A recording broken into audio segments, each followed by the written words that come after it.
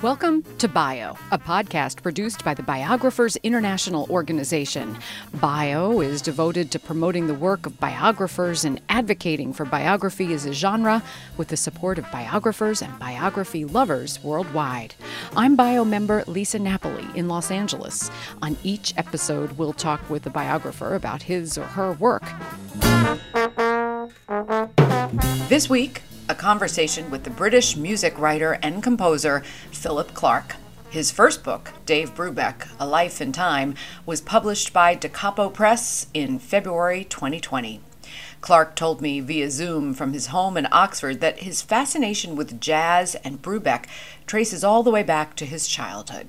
Yeah, well, it was simply my dad is a painter and artist, and every single night. I mean, it probably in reality wasn't every single night, but that's a sort of a family mythology now. He used to listen to Time Out, and he'd paint sort of late at night listening to Time Out. And his studio was next to my bedroom, and I would actually keep myself awake just to hear Blue Rondo a la Turk. It just, at the age of, my daughter is 6 now, and I probably, by that age, I was a bit of a veteran in these matters. It just instantly spoke to me. Just the sound of it. It just seemed a magical sound, and a sort of, very sort of warm and inviting sound, and yet not a sort of Disney and sugary. It just seemed, sort of very intriguing. And I grew up in the north of England, and this sort of it was like this message was sort of beamed from the other side of the Atlantic. From sort of. It just instantly sort of got me where it mattered.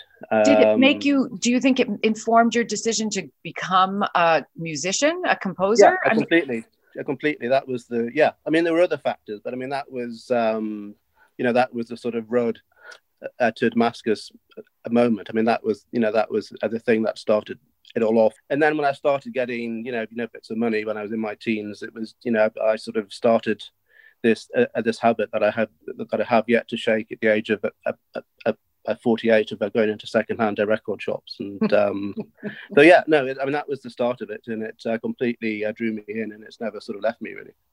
And so fast forward many years through your education, your PhD, you're writing about music, and you run into Brubeck, or you interact with him in 1992 was the first time? Yeah, well, the first thing was I was studying a composition. I was studying to be a composer, and he happened to be appearing with these quartets near my university.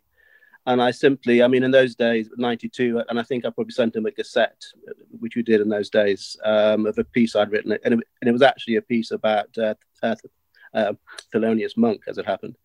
And I sent this and said, I told them a bit of the back story, and I was coming to the concert, and it would be great to meet him, and this is the thing I'd written. And I didn't hear a thing back, and I went to the concert anyway. And in the interval, I spotted his manager, and I went up to him and introduced myself, and immediately said, "Oh yeah." He said, "Dave really dug your tape, and it only arrived. We were literally leaving, to come on the road, and the postman arrived, and Dave sort of grabbed all the jiffy bags and put them in his suitcase. So that's why he didn't answer." And after the concert, his wife Iola took me backstage, and it wasn't just he'd sort of got the tape and played it once. He'd really listened to the piece, and he'd sort of worked out some chords, and there was a sort of duffed up old sort of upright piano in the dressing room, and he sort of played a few chords, and he said, "I keep in touch." And I walked out of there, they're sort of feeling on a cloud nine, and then he said, "I keep in touch," and I thought, yes, that's really going to happen, But the next time I had something ready, I sent it to him, and a week later or whatever, a reply arrived, and it all kind of started from that, really, this sort of dialogue about music. And I was I was just a completely anonymous music student, a fan who had got in touch, and of course he didn't need to accommodate me at all. I would have been very happy had he signed my copy of his latest CD, and shook his, and shook his hand and just spent a few minutes with him. But I mean, he chose to sort of keep the dialogue going, and that's how it all kind of started. But at that point, it wasn't occurring to you that you might become his biographer, or was it? No. When did that seed get planted then? When did it occur to you that you could do that? I think... or that you should do that? I mean, it's so difficult to... I mean, it's difficult to remember absolutely, but I can remember that at the moment it crystallized. Every sort of big a birthday, so the 75th, the 80th, and the 85th, he did a sort of gala concert with the LSO at the Barbican in central London, and I'd written the booklet for the 80th concert, and then again for the 85th. And the 85th, I think at that point it was. It was sort of under, whether there'd be a 90th was sort of, under doubt because of his age, and he was getting increasingly frail, and the LSO sort of put a lot of effort into this 85th booklet, and I wrote it all. And a booklet. Where was the booklet? Was it published, or you mean was it for recording? It was the program book. I see. The concert. Yeah. And I think I just said afterwards, after the concert, it'd be great to do a book, and he sort of, he sort of looked and sort of went, yeah, and then sort of agreed. And then he said, but we'll have to talk. And at that point, Dave and Iola were collaborating on an autobiography. And, sort of the deal was that I was to keep off the biographical stuff and just write a book on the music. They kept on writing the autobiography, but then Dave had died and Iola died. And I tried to start my book a couple of times and got kind of nowhere, as one does with a first book, perhaps. By the time he passed away, you had interviewed him. You had spent quite a lot of time with him. Yeah. In 2003, I think it was. Well, he died. He died in 2012, and I'd interviewed him a couple of times, and then in 2003, it was the sort of Easter of 2003. He was doing an extended British tour, and I emailed. Did I email or whatever? Anyway, I emailed them and said it would be could I possibly sort of shadow the group, for 10 days and to write a big article for a jazz magazine I was working for at that time. And, this reply I came back, said, that would be great, sort of join us on board the bus and sort of drop in and out as you want. And I did that. And this article was, sort of 3,000 words or whatever. And we started talking on the first day, which was a trip at Brighton on the Sussex coast, about sort of 2-hour drive out of London, and we started talking. And then on the way back, we talked more, and that sort of became the routine. We'd talk to the gig and back from the gig. And I don't want to give the impression I was sort of there sort of constantly after 10 days, but I was there a lot, sort of, so I came away with about sort of 10 hours worth of interview. And of course, the way these things work, the tour finished on a Wednesday, and the piece had to be filed on the Friday. So I had sort of a day and a half to write sort of 3,000 words, and just sort of sat there. And I didn't. I mean, I knew there were certain things that had to be in this article, and I sort of fast forwarded the rest of the interviews. And I didn't really, and this is perhaps a slightly to my shame, I didn't really listen to probably well over 3/4 of the stuff I got until I did this book. It was all sort of, it was all there in sort of old-fashioned TDK sort of D90 cassettes, which I recorded on a Walkman. And my wife kind of bollocked me and said, you're nuts. You must have get these digitalized. If anything happens to them, that's the. But they're still sitting there. I don't know whether they're just down there. So yeah. So I mean, most of the stuff I didn't listen to until I did the book, and it was very curious, sort of listening almost. This was 2003, and listening all those years later. It was just like a time capsule. And this is a very sort of a trivial thing, but I remember asking him a question, and he got a bottle of spring water and he opened it, and it had obviously been kind of jumbled around it, and the person that made a sound like a sort of ice, like a sort of ice a breaking, that sort of cracked and went. And I remembered that sound, and I switched on the tape, and there that sound was 10 years later. I know it's it's completely irrelevant to anything really, but it just it was just amazing. These things were just stepped me back into memory really. Well, and it's not irrelevant because I've written several books now where I didn't have the access to the person, or the person was deceased. So I'm intrigued by the similarities in my experience and in yours, given the different vantage points that we've had as biographers. And I'm sure people listening to this will think the same thing. You were talking about, I always say that memory is fallible, because, someone in their 80s may not remember something from that little time capsule that you had in those audio tapes, or that might be available in a printed publication or a video. And you actually wrote that memory was fallible regarding dates and names and clarifications of details. You write that in your first chapter. And also that Brubeck also had a tendency, like many musicians, and I would say people, to repeat a settled account of a story that, as he told it yet again, wandered further from reality. And that's a fascinating thing too. We all, whether we're Dave Brubeck or just regular people like me, have set stories that we recount in our personal biographies. So I was intrigued to read how you addressed that disparity, and also just how you dealt with the fact that you admired this man so much for so long, and then here you are sitting at his feet drinking water with him. I mean, that's an incredible thing. I literally sharing his mineral water. Well, there's a lot. There's a sort of lot to to unpack there. Well, I think let's just sort of take it at one stage at a time. I mean, I think as regards sort of memory and his memory, I found. I mean, as soon as we got to the time out thing, it was like this sort of almost like the sort of gaze appeared over his eyes, as if it's like, oh God, I've got to talk about this again. And it was probably late at night, and it wasn't at all that he was sort of being sort of standoffish. It was just, I think he just talked about. I mean, you can imagine how many times. I mean, after he died, all these. Every single, kind of local television station in the US, sort of put up their kind of 2-minute YouTube clip of their kind of local kind of stringer reporter who'd gone along to some concert in Wisconsin or Delaware, whatever, and asked, and they'd obviously been told to ask Dave Brubeck how a take a five happened, and he sort of trotted it out, and all those were there, and it was like you have to say it again.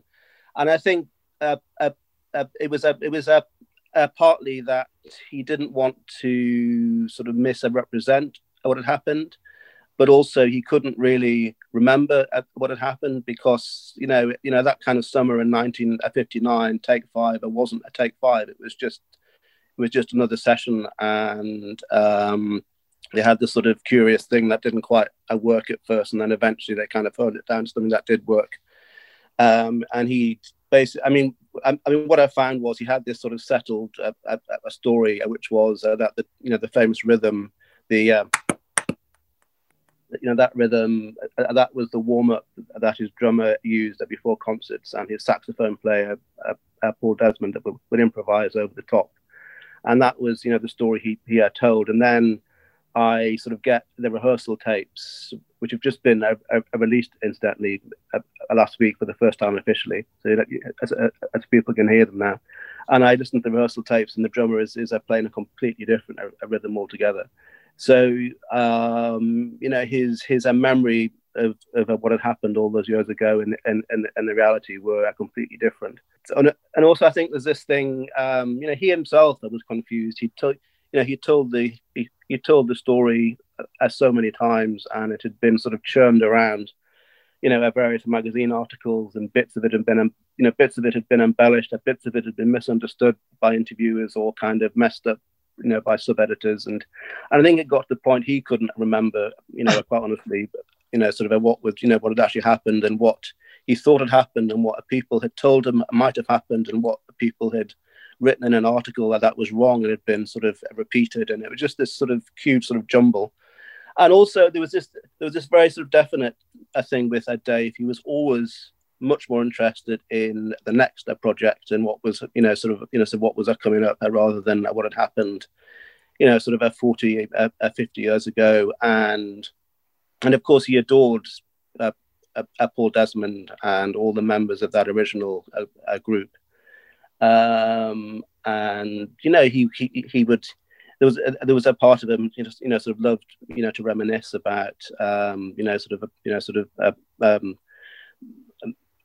Paul Desmond's sort of witticisms or whatever, but there's another part of him, and particularly as he got into his 80s and he sort of realized that time was becoming limited. He wanted to talk about the next album or the album he was about to record, or the or the big orchestral piece he'd written, rather than this thing that happened all those years ago. Did you have to convince him? You mentioned that you had mentioned writing the biography, and he sort of said, "We'll talk about it." What kind of process did you? But by the time he passed away, was it a set guarantee that you were going to be the official biographer, or how did that? Yeah, I think yes. He finally understood. Around sort of 2010, 2011, I thought I just if I don't get this thing done, it's never going to happen. And then sort of end of 2010, my wife had became pregnant with our first child, and I thought, right, I'm going to sort of, he was due to be born in the March of 2011, and I thought, right, but between kind of autumn and March, I'm just going to sort of write this huge synopsis and get it out there. And then he was born 2 months early and was terribly sick for the first year of his life, and so all those plans went out the window. And then he got better, and my mum got really sick. So sort of life that took over. And then Dave himself died at the right at the end of 2012, just a day before his 92nd birthday. And then the next sort of milestone after all that had happened was it was his centenary. Well, it's his centenary this year, and again I knew that basically I had to sort of hit that. A book had to appear in 2020, which meant sort of getting stuff together sort of 2015, 2016, and that's when it sort of finally crystallized. And the thing that really sort of made it sort of work in the end with the title. As soon as I had the title, it didn't seem so sort of nebulous or so sort of abstract, a life and time. And it just, I didn't think of the title. It just sort of popped into my head in the supermarket. It just sort of bang, there it was. I didn't have to think of it. And as soon as I had the title, just the structure just seemed to unfold. It was extraordinary. It was like it was just like a sort of a permission to write it. It's a classic case of someone thinking about something for literally decades, and how it crystallized in that bizarre moment in a grocery store. And I found an email which I sent to a friend, which I might delete, which had some terrible early attempts at titles, which I'm far too embarrassed to mention to anyone. And thank goodness I didn't go with any of them. And there were a couple of sort of early starts of the book, and the first chapter is a sort of the first chapter sort of represents a corner of one of those early ideas, sort of vastly expanded and rewritten, and that's sort of and that's how it kind of began. So once you actually started in earnest, and it took that title to inspire you to get to that point, what was the trajectory? You came here to California, where I am right now, to go to the archive. You're in Los Angeles, yeah, but you went north, right? Up in University. Well, I came. I did this big research trip, and I came to Los Angeles initially and went to see Eugene Wright, who was the bass player in the classic quartet, who is 97 now. So then he was sort of 94, 95. And that took a lot of effort to set up. It's very difficult to get to see, someone at that age. But I kind of knew he was the last surviving member of the quartet, and I sort of knew even if it was just to sort of turn up and shake his hand, I had to, I had to make the pilgrimage. And the kind lady who sort of looks after him, she said he has good days, he has bad days. You might get 20 minutes, and you might want to, it might not be worth sort of flying, from London to Los Angeles just for 20 minutes, or you might get, 3 hours. And I turned up, and I kind of spent all afternoon there with him. Basically, he was on, he was on tremendous, he was on a tremendous form. And he's that sort of age where you're talking about something that happened in 1964, and then suddenly he sort of rewound back to 1946 without sort of telling you. And so I had this sort of a slight sort of jumble of an interview, a bit of a mosaic that I had to sort of pick apart and put together. But I mean, really, in terms of the book, that is it's all sort of, I mean, it begins in the present tense with sort of me and Dave in 2003, sort of reminiscing, and then it goes sort of backwards and forwards, and then meeting Eugene in 2000 and sort of been 2017, 2017. That kind of brings it up into a kind of different sort of a present tense, I mean, so it really is now. And he's, at his sort of grand age, we talk, we sort of reassess, some of the things that I've reported earlier in the book, particularly in terms of their traveling in the Deep South and the racism and Eugene, sort of not being allowed to, to stay in the same hotels and all that kind of stuff. And sort of Dave cancelling our concerts and dealing with sort of redneck promoters and all that kind of stuff. So it just became a way of, sort of introducing all these sort of different sort of layerings of time. And of course, in terms of a book about Dave Brubeck, time is very important. These sort of layers of different time. So it made real sense to to actually sort of have that to have that kind of quality sort of written into the book. Is accessing the Brubeck archive something that's difficult? Was it something you had to really negotiate, or was it open? How did that? I mean, it's slightly changed now because it was at the University of Pacific, which was Dave's alma mater, and indeed Iola's alma mater. That's where they met, in fact. And it's now, well, the pandemic has slightly held things up, but it's about to open again at Wilton, a library in Connecticut, and Wilton is where the Brubecks moved in 1960. So it's sort of, they've for various reasons, the Brubeck family have decided to sort of take it in house. Mm-hmm. So when I went, it was in Stockton, which was kind of great actually, because I did the thing in Los Angeles with Eugene, and then I stayed overnight and flew to Oakland. Mm-hmm. And Dave in the 1950s, lived in Oakland and had this amazing house he commissioned in the Oakland Hills, and I went there and then drove to Concord, which is where he was born, and actually kind of stood. Well, the house is gone now, but I stood on the spot where he was born, and then went to Stockton after that. Yeah, I mean that's quite a journey to make, and you were there for how long in the archive?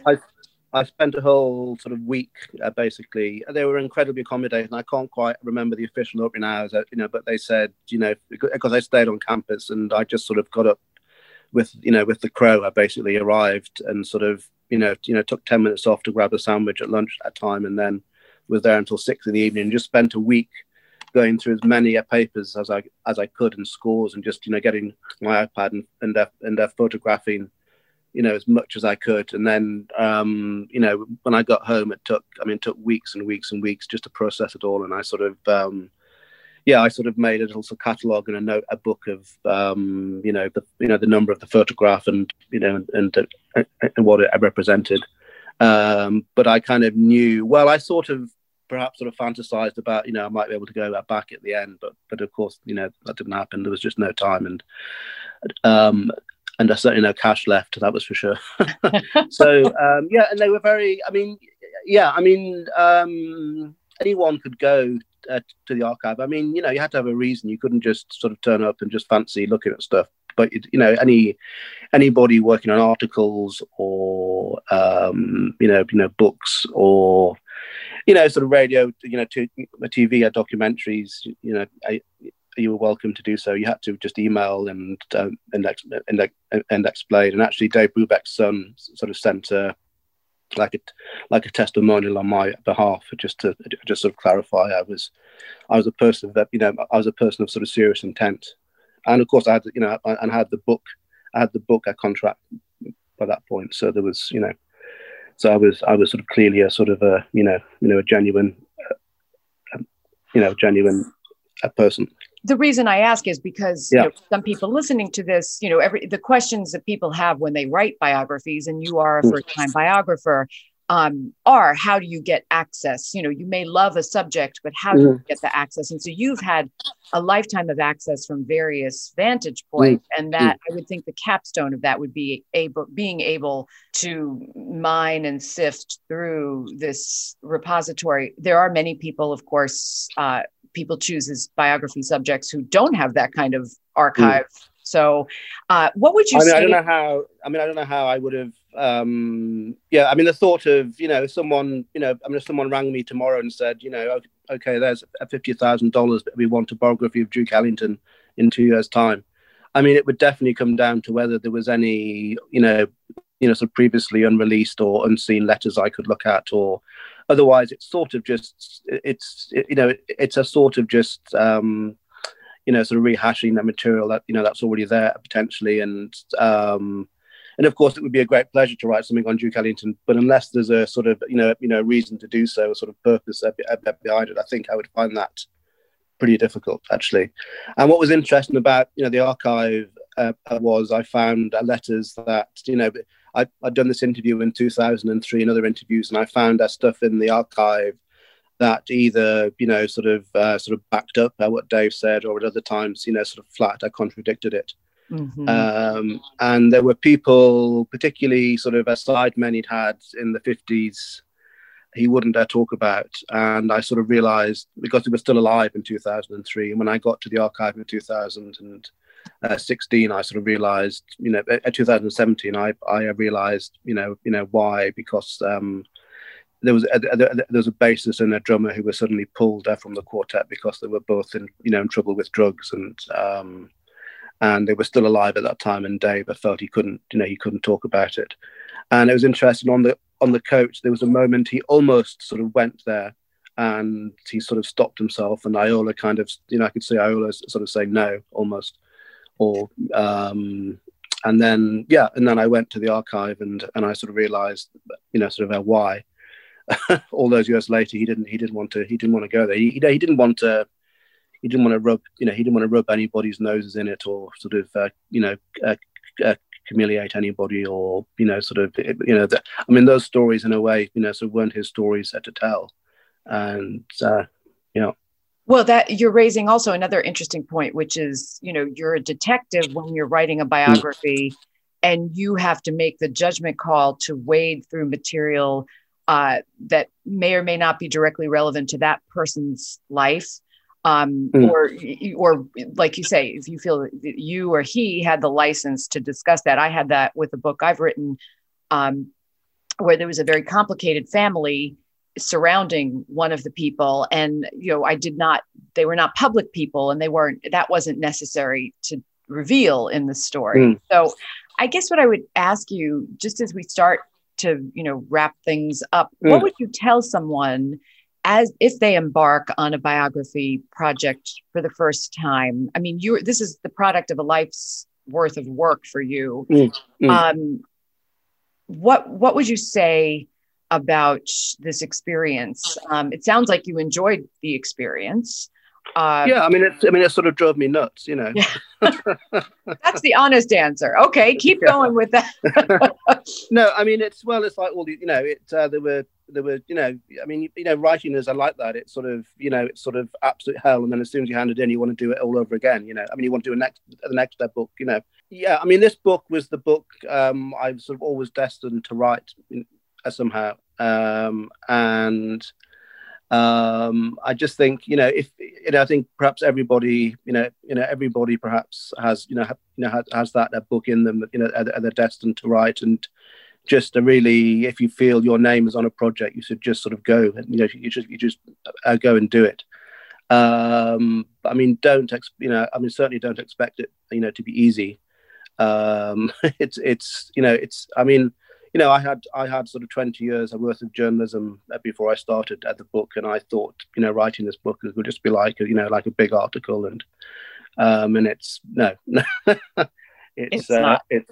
it's absolutely not. It reveals all your inadequacies or my inadequacies in my vulnerabilities. It just like every day you're faced, to confront your sort of terrible sentence construction and and all that stuff, and you've got some editor kind of cracking the whip behind you, and that was particularly in this case because there was a centenary beckoning, and it just had to be out in 2020, so there wasn't a particularly sort of sort of much leeway in terms of that. Now, all that sort of said, it's incredibly satisfying. It's incredibly stimulating, and when you get sort of two sort of historical bits of evidence and you put them together and you sort of prove something, it's just absolutely sort of mind blowing. You find some nugget of history that hasn't been revealed since the 1950s, and you think, sort of, wow, that's really exciting. That was author Philip Clark talking about Dave Brubeck, A Life in Time, published in 2020, the centenary of the late jazz musician. This conversation was recorded via Zoom on December 10th, 2020. You can learn more about Bio on our website, biographersinternational.org. Enzo De Palma created our theme music. Cherie Newman is our podcast editor. I'm Lisa Napoli in Los Angeles. Thanks for listening to Bio.